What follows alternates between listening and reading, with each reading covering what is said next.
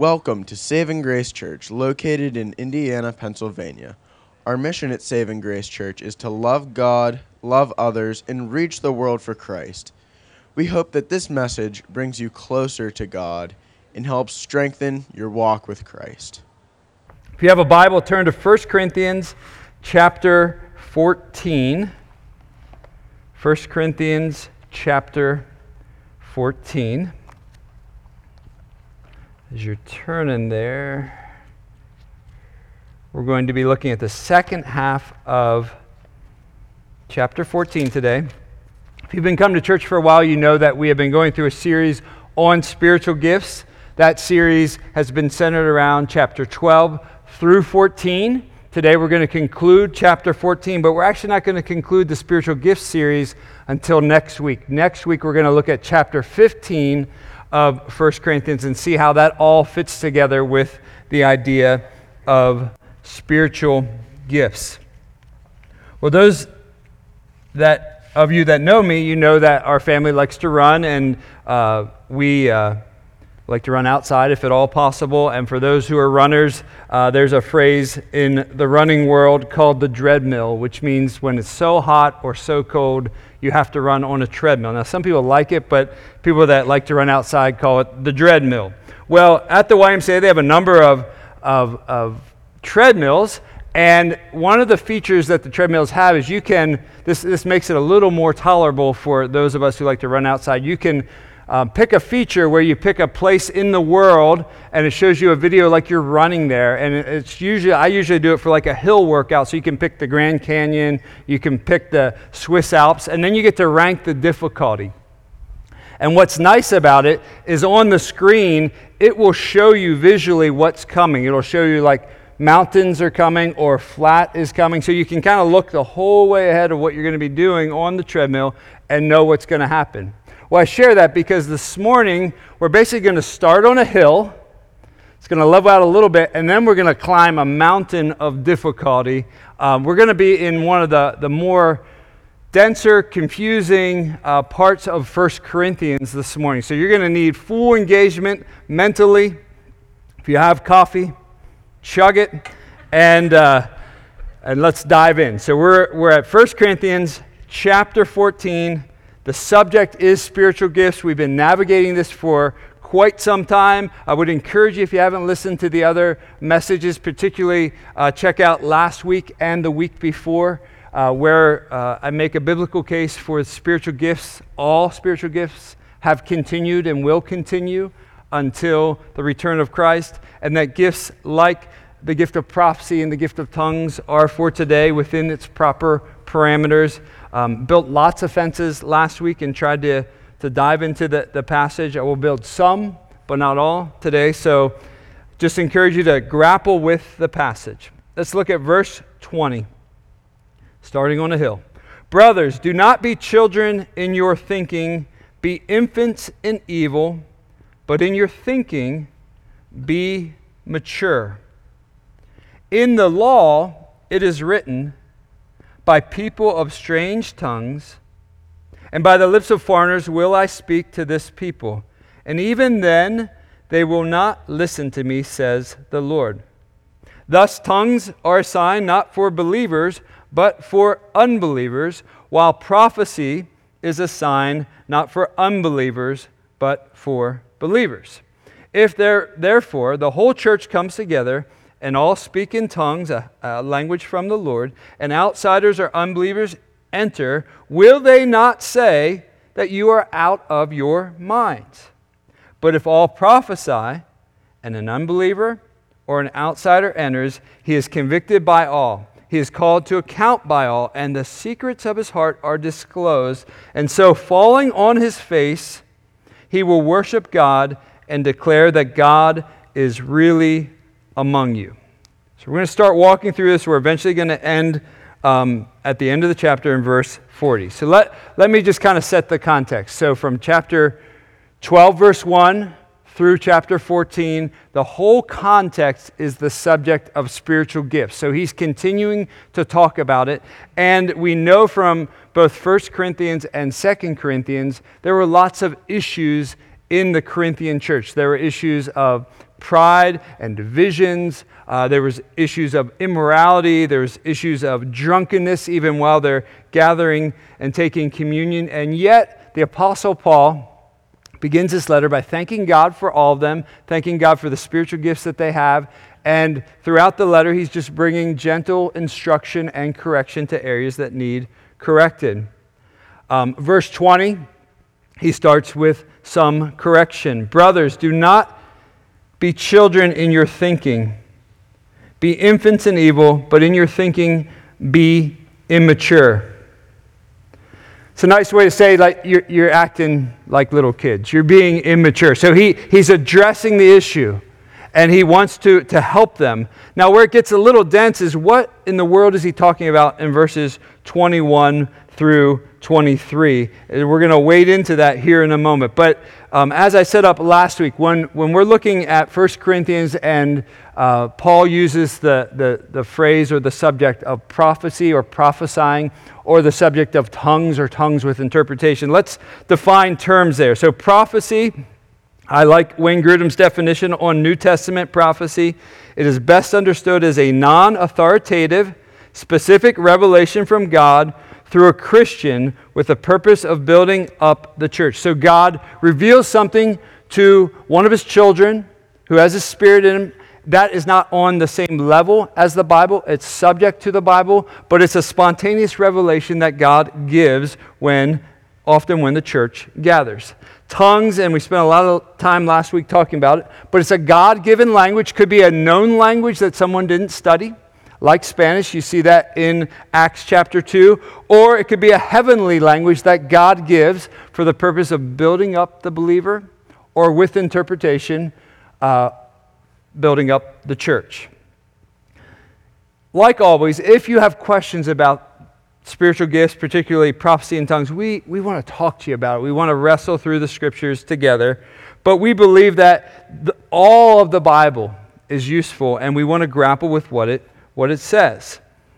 So, in context, verse 21, the issue is being mature. So, verse 21, he says, in the law, and that, I believe, is shorthand for the Old Testament in this spot, because he then quotes the book of Isaiah.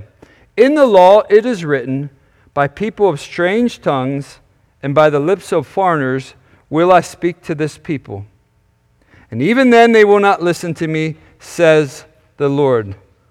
Then he interprets Isaiah. He says, thus tongues are a sign not for believers, but for unbelievers, while prophecy is a sign not for unbelievers, but for believers. You have your coffee, take another swig. If therefore the whole church comes together and all speak in tongues, and outsiders or unbelievers enter, will they not say you are out of your minds? But if all prophesy, and an unbeliever or an outsider enters, he is convicted by all, he is called to account by all, the secrets of his heart are disclosed. So falling on his face, he will worship God, declare that God is really among you. So let's figure out what's going on here. I think one of the keys to understanding verse 21 through 23 is understanding when the Bible uses the word sign. A sign can be it can represent blessing in the Bible, or it can represent judgment, or it can represent both. A positive sign that also represents judgment would be a rainbow in the sky after the flood. That was a promise that God would never flood the earth again. It's a sign, but it was also a sign of judgment that God did judge the earth. So when Paul is using the word sign, I believe he's using it both ways, a sign of judgment and a sign of blessing. And through the inspiration of the Holy Spirit, the Apostle Paul often takes great liberty when he's quoting the Old Testament. So in our passage here in Isaiah, this is what I think Paul is doing. Now, you wrestle through it in your own. Verse 21, in the law it is written, by people of strange tongues and by the lips of foreigners will I speak to this people, and even then they will not listen to me, says the Lord. Thus tongues are a sign not for believers, but for unbelievers. Now that should cause some confusion because later on he says, seems to say the exact opposite. So what I think is happening here is Paul is saying, in context, in Isaiah's day, the unbelieving Jewish people, this strange tongue was a sign of God's judgment. And by that, he means the Assyrian invasion that was going to happen because of Israel's unbelief. And so when they would hear the Assyrian language, a tongue they did not understand, it was a sign of judgment. And therefore, he's just using that in context. And then he says in verse 23, if therefore the whole church comes together and all speaks in tongues and an outsider or unbelievers enters, will they not say that you are out of your minds? So he's saying tongues can be a sign of God's judgment. And then he's also saying prophecy can be a sign of God's blessing.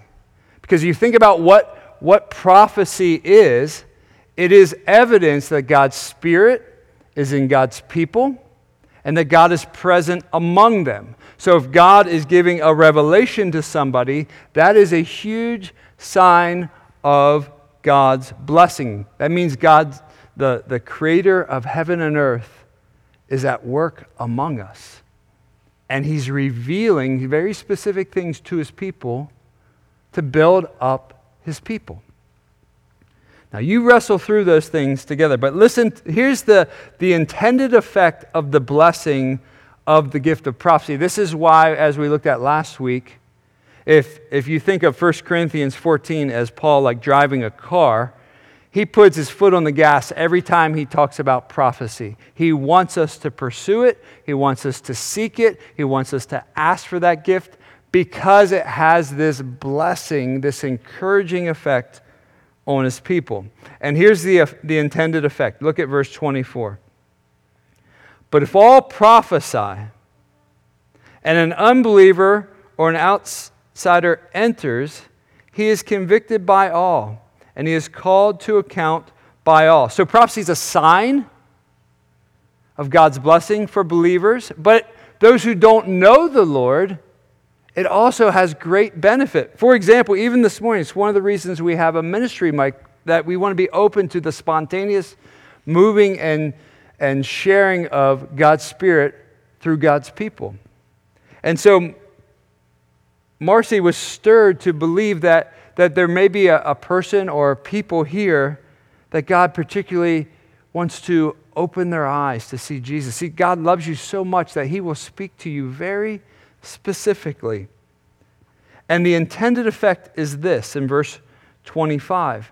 The secrets of his heart are disclosed, and so falling on his face, he will worship God and declare that God is really among you. So this gift, this revelatory gift, is to show that God's at work among us. In past weeks, I've quoted Charles Spurgeon, the famous English pastor from the 1800s, where he would preach and very specific revelation would be given to him about very specific issues in the congregation to which he was preaching, and people would encounter the Lord. Now, that was not on equal ground with the Bible. That was under the authority of Scripture. I mean, you think of it this way, even in John 4, when Jesus is talking to the woman at the well, and he has very specific information about her private, personal life. Her response was, "Come see the man who told me everything I've ever done." Well, Jesus didn't do that. He told her a very specific thing. And the effect was, oh, there's a God who sees all and knows all, and her heart was open to the Lord. That's the intended effect. So we want to pursue the gift of prophecy. We want to pursue gifts that build up. Brings us to our second point. We should be expectant that God will speak through his word and his people when we gather.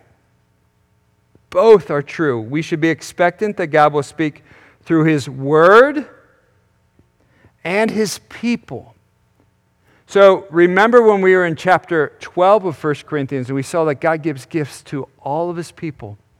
Anyone who has a Spirit has been gifted by God, and that's to be a benefit to the entire body of Christ, the entire local church.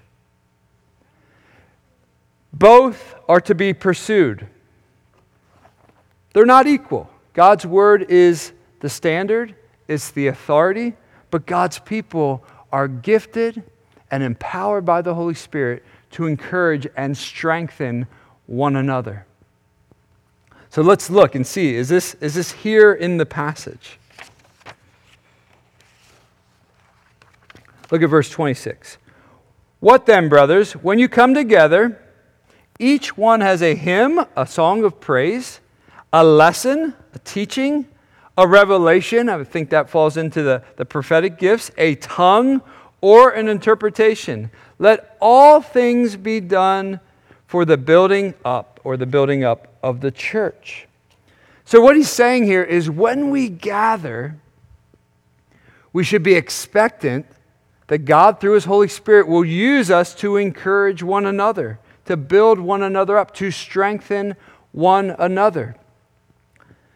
This is why, we are very grateful for technology. We're grateful for video, and that those of you who can't be here get to be on the receiving end. But it's not the same as when we gather. Because when we gather, there's this mutual encouragement, this mutual benefit of sharing our gifts and encouragement with one another, and has this collective strengthening of the church. That can be done in formal sharing at like a ministry mic or through a testimony, but it can often be done in just the casual conversations that we have before the church begins, before the service begins, during our break time, and at the end of church, that we are encouraging one another. And I would encourage you to keep doing that all the more. That's why it's so important that we gather both in formal Sunday gatherings and throughout the week. Look at verse 26 or 27. See, Paul now is going to give some instruction. He's encouraging something, and now he's going to give some parameters, some guidelines. If any speak in a tongue, let there be only 2 or at most 3, and each in turn, and let someone interpret. But if there is no one to interpret, let each of them keep silent, that's the tongue speakers, in church, and speak to himself and to God. Now, if this is a new subject or an uncomfortable subject for you, I really encourage you to listen to last Sunday's sermon. But in case you don't do that, let me just say a few things. If anyone speaks in a tongue, he's talking about this language gift that's from the Lord, and he's saying it should only be shared in the public church gatherings if there's somebody that has the gift to interpret it. Because if no one interprets it, no one understands what the person's saying. I mean, think of it this way. If I speak to you in German and you do not know German, it's of no benefit to you. You might like the hard syllables, but you really have no idea what I'm saying. So what is true in an earthly language is also true of a heavenly language. Now the gift, though, as we saw last week, it's given to build up the individual Christian. So it has a benefit even if there's not interpretation, but it's a private use benefit, not a public sharing kind of benefit. So the Apostle Paul wants the Corinthians to pursue all gifts, including this language gift of speaking in tongues, but he wants them to do it in the right parameters. And oftentimes, where I think Christians get confused and disillusioned is those who believe that these gifts are for today, are excited about them, but might not be quick to follow the God-given parameters that are laid out here in 1 Corinthians 14. So we want to pursue the gifts, but we want to do so in the humbly in the God-given parameters. So now he's going to give some more instruction for those who prophesy. Verse 29, let 2 or 3 prophets speak. And he's making a distinction, I believe, from Old Testament prophets and the New Testament gift of prophecy. So when they're speaking, it's not an addition to the Bible. And let the others weigh what is said. If a revelation is made to another sitting there, let the first be silent. So he's trying to bring some order. It sounds like at times, if you read 1 Corinthians, it is quite a chaotic church experience. You guys are all super quiet. I don't think that was happening at all when the Corinthian church gathered. And probably because pride was an issue, when one started to share, the other probably thought what they had to share was more important. So it seems like they were just kind of talking over one another, running over one another with their speech. So he's saying, don't do that. And he says, let others weigh what is being said. So we should evaluate. So if somebody shares something from the ministry, Mike, we'd encourage you to evaluate that. Is this true? Does this fit with Scripture? You can weigh those things. For you can all prophesy one by one, so that all may learn and all be encouraged. So in some ways, Paul is into the instruction manual of how do we actually functionally experience these spiritual gifts in such a way that doesn't cause confusion, that's done in order, and has this corporate benefit to building up and strengthening the church. So he says, you can all prophesy one by one, take your time, take your turn, so that all may learn and all be encouraged. So even if we're all speaking in English, and 5 of us are talking at the exact same time, unless you're a mom of multiple toddlers, you probably can't listen. You can't pay attention. You can't hone in. Some are more skilled than others, but let's go one by one, and that way all benefit. And the spirit of the prophets are subject to the prophets. For God is not a God of confusion, but of peace, as in all the churches of the saints. You're going to see, I'm going to use this phrase 2 different ways, and I'll explain that in a moment. But verse 33, for God is not a God of confusion, but of peace, as in all the churches of the saints. So God gives gifts.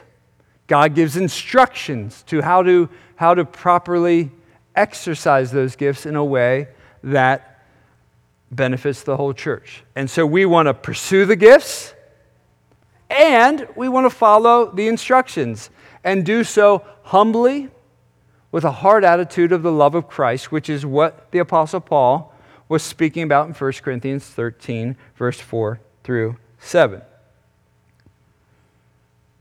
So there is a tension that Paul is trying to navigate, and the tension is this. We want to be open to the spontaneous moves of the Holy Spirit, and we want to avoid a confusing chaos at the same time. And knowing many of you here this morning in the room, and probably those watching too, some of us have a bigger, let's say, capacity for what we determine as chaos than others. Some like a really neat, tight, orderly, and some, it's got to get pretty wild till you feel like we're hitting chaos. Well, part of that's our personalities, God-given. Part of it's our experience in churches. So we want to love each other and appreciate those who are on different spots in that spectrum. And so if you're here and your window of comfort of things that make you uncomfortable is very narrow, and you have a friend in the church who's like way over here, if you're the one who's the friend way over here, you just want to just be aware that things that you don't think are very uncomfortable may feel really uncomfortable for them. So in a spirit of love, you just want to be gentle, and you guys want to learn from each other and sharpen each other.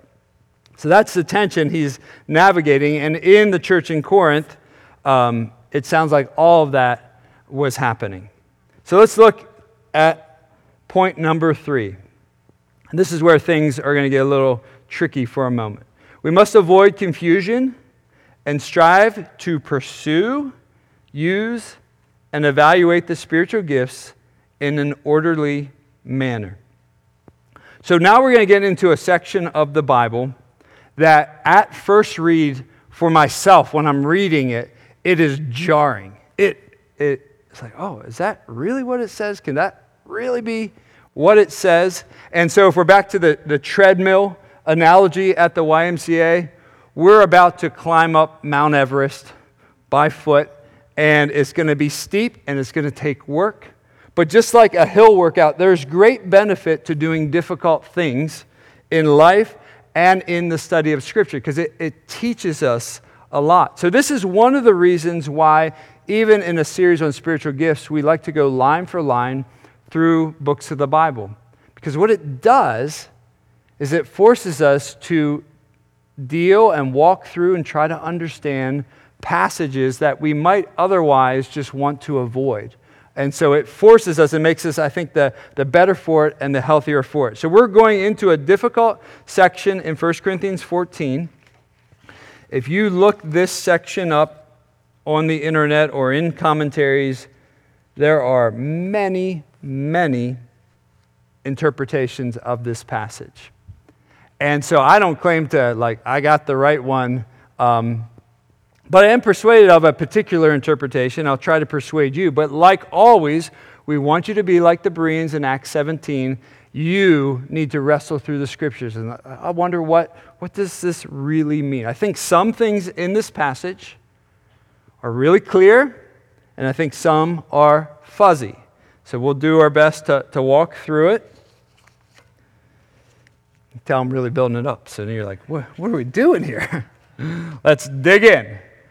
So that holdover from verse 33, the reason I read it both places is because there is even debate. Does this phrase fit with what was said earlier about God not being a God of confusion? Or does it fit later with what the Apostle Paul is about to say? So I'm putting it in both places. You can work on that one on your own. As in all the churches of the saints, the women should keep silent in the churches. So women should keep silent in the churches.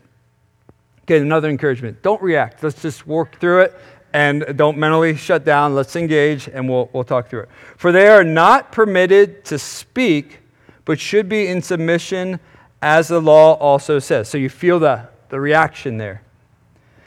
If there's anything they desire to learn, aren't going to like this one either. Let them ask their husbands at home, for it is shameful for a woman to speak in church. So, under the inspiration of the Holy Spirit, the Apostle Paul wrote these words. So let's continue and then we'll walk slowly through it. Or was it from you that the word of God came? Or are you the only ones it has reached? If anyone thinks he is a prophet or spiritual, he should acknowledge that the things I am writing to you are a command of the Lord. If anyone does not recognize this, he is not recognized. So my brothers, earnestly desire to prophesy. Do not forbid speaking in tongues, but all things should be done decently and in order. So what's happening here, he hones in on a very specific thing in verses 33b, possibly 34 and 35.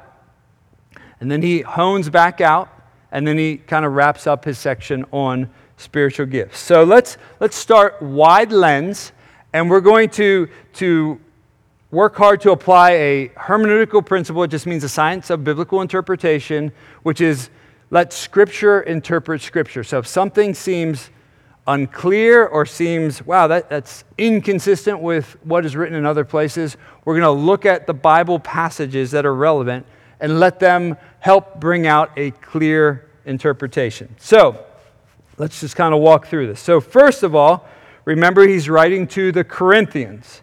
And the subject that we're in right now is spiritual gifts. But what do we know about the Corinthian issues? We know pride was an issue, 1 Corinthians 5. We know divisions, jealousy, and strife were issues. You can see that in 1 Corinthians 1 and 1 Corinthians 3. We know immaturity was an issue that he keeps revisiting in chapters 3, 6, and 11. And we know immorality was present as well. We see that in chapters 5, 6, and 11 at least. So that's kind of on the negative. That was their presenting issues. On the positive, what do we know about spiritual gifts that he has made really clear so far? In chapters 12 through 14, we know this. Every Christian has been gifted. And the Apostle Paul wants us to know that, believe that, and experience the gifts we've been given. We know from 1 Corinthians 12 that every gift is important, every Christian is an essential part of the body of Christ and is to be valued. That's really clear in chapter 12. We know from chapter 12 that the gifts were given for the common good, and we know that when the church gathers, we're to seek the gifts that build up. So that's all nice stuff, that's all true stuff. So let's go back to our passage. This hasn't helped yet, but we're going to get there. As in the churches of the saints, the women should be kept silent in the churches. They are not permitted to speak, but should be in submission, as the law says. Now, keep notes. He used that phrase to refer to Isaiah as well. I think that's a clue. Is there anything they desire to learn? If there's anything they desire to learn, let them ask their husbands at home, for it is shameful for a woman to speak in church. Okay, so what are some scriptures in the Bible that might help shed light onto this subject? First one we're going to look at is Acts chapter 2. This is the day of Pentecost, when God's Holy Spirit is poured out. After Jesus had ascended, he told the disciples, wait for the promise of the Holy Spirit. And then the whole book of Acts is this discovery and experience of the Holy Spirit not just being poured out on the Jewish people, but on all people. So look at verse 16 and following. But this is what is uttered through the prophet Joel, and in the last days it shall be. And I would define the last days, you can figure this one out for yourself too, as when Jesus ascended, the period of time from when he ascended to when he will one day return. So we've been in the last days since Jesus ascended. And in the last days it shall be, God declares, I will pour out my Spirit on all flesh, and your sons, listen to this is a clue to help us understand our passage, your sons and your daughters shall prophesy. Your sons and your daughters shall prophesy. Your young men shall see visions. Your old men shall dream dreams. Even on my male servants and female servants, in those days I will pour out my Spirit, and they shall prophesy. So, we have the gift of prophecy here. In context, in 1 Corinthians 14, the subject is the gift of prophecy and the gift of tongues. And we know from Joel, he prophesied a day where men and women, young and old, who have God's Spirit in them, will prophesy. Then we have this great promise in the book of Jeremiah. And I'm just going to read a portion of it. This is the promise of the new covenant. And the promise of the new covenant is incredible if you read the Old Testament. Because in the Old Testament, there were very strict parameters of who could go into God's presence, when they could go into God's presence, and how they could go into God's presence. And then God sent his son Jesus, and he opened the way wide for all to enter God's presence. So this is Jeremiah 31.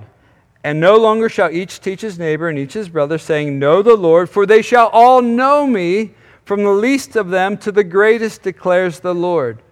For I will forgive their iniquity, and I will remember their sins no more. In other words, because of what Jesus has done, everyone and anyone who calls on the name of Jesus can know the living God in a personal way. Such a personal way, as Jason read during our worship time, God's Spirit comes inside of us and makes us alive. So we, believers, male and female, young and old, become the dwelling place of God himself.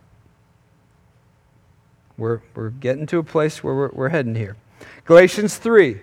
There is neither Jew nor Greek, there is neither slave nor free, there is no male or female, for you are all one in Christ Jesus. In Galatians, the context, Paul is talking about justification by faith alone, meaning God declares sinners to be covered and clothed in the righteousness of Christ the moment they call out to Jesus.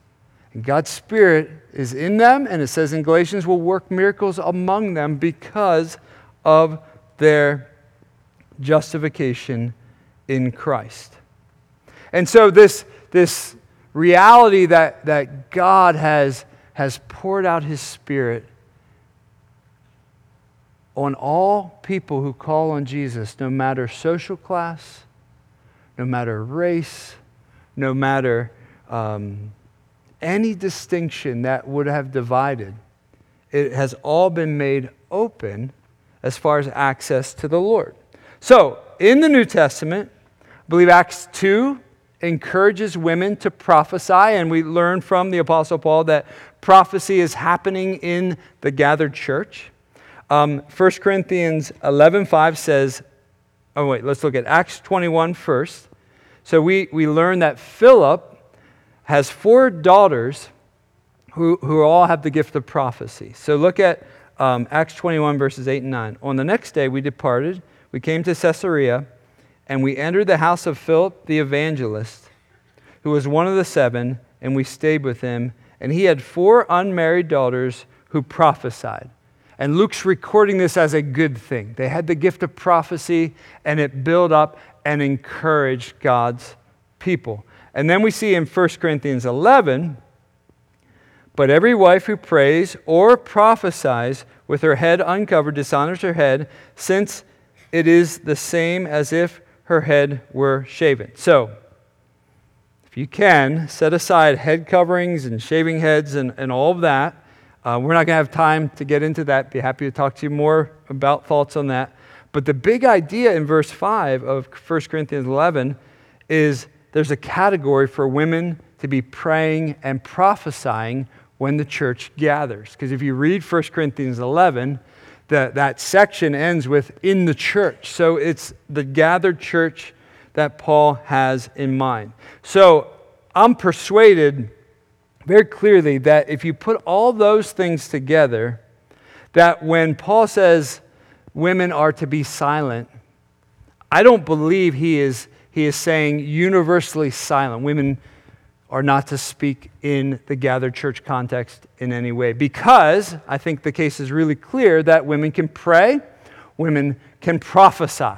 Women are to be an active part of the gathered local church. So in our context, we think that also applies to women leading worship and women reading scripture and women encouraging from the ministry mic. And so I don't think that is what this is prohibiting.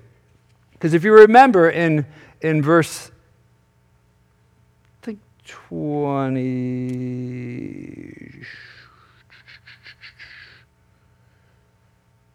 well, you can find on your, but the one I mentioned where the tongue speaker is to remain silent, that doesn't mean that if they have the gift of tongues, they're never allowed to talk in the gathered church context. It means in context to their tongue speaking, they're to remain silent. Likewise, where we're heading is, I think, a plausible interpretation of what this means for a woman to be silent is in the context of the gift of prophecy, particularly not in the sharing of prophecy, because that is encouraged by Philip's daughters, by 1 Corinthians 11, by Joel's promise of the Holy Spirit being poured out. I think it could be in the context of the evaluation of the gift of prophecy. And the reason I think that, and I think this is a plausible interpretation, is because of a phrase that the Apostle Paul says. So look at our passage again in verse 34. The women should be kept silent in the church, for they are not permitted to speak, but should be in submission, as the law also says. So as the law also says, can be a shorthand for the Old Testament. It can be a shorthand for the first 5 books of the Bible. And so I believe that is a clue to helping us understand that Paul has something in mind about male-female stuff that has something to do with the Old Testament law. And if you study, and I want you to wrestle through this on your own, so don't believe this because I'm teaching this, but if you study 1 Timothy 2, 12 through 15, 1 Corinthians 11, 1 through 16, or Ephesians 5, 21 through 31, what you'll notice is in those 3 sections where he talks about specific duties, responsibilities for men and women, he anchors it in the book of Genesis, particularly the creation order of Adam and Eve. And so I think in context, because it's evaluating the gift of prophecy, the context is prophecy, he's saying, go back to the law. I think it has everything to do with evaluating the gift of prophecy in the gathered church context, which would fit with Paul's prohibition in 1 Timothy 2 of governing and authority being given to pastors in a local church. So that's a lot, and I've tried to build a case there. Gave you a lot of homework to do, but I want you to study and work through it on your own. I think it's really clear, but the Bible does not contradict the Bible. So we want to wrestle through the Scriptures on difficult subjects, and I think some are going to be clearer than others. One of the reasons we're going to 1 Corinthians 15 next week is because Paul will pull us out of all of this and say, here's what's of most importance. And we're going to look at that next week. So this is not an airtight interpretation, but I think it's a very plausible interpretation that these parameters, this not speaking, has everything to do with the public evaluation of the spiritual gifts. You study on your own and let me know what you think. Before we move on to the very last part here, though, whenever we talk about what the Bible says about men and women, I think it's important to just remind us of some very specific truths that are crystal clear that need to be said and said again and again whenever this subject is brought up. Here's a couple. God created men and women equally to be his image bearers, to represent God on earth. So that is crystal clear in the Bible. God powerfully and fully dwells among all Christians, male and female. All Christians, young and old, male and female, no matter who they are, have been gifted and have value because of the Lord making them and knowing them. All Christians have men and women God calls to a variety of duties and responsibilities. That you see that throughout the Scriptures. You see that pre-fall and you see that throughout the Bible. Now listen to this one, because as a pastor, this one rears its ugly head at times.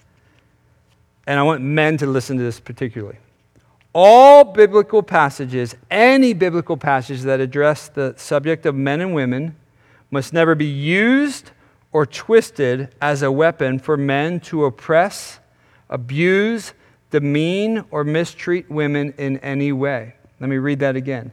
Any biblical passage that addresses the subject of men and women must never be used or twisted as a weapon for men to oppress, abuse, demean, or mistreat women in every way.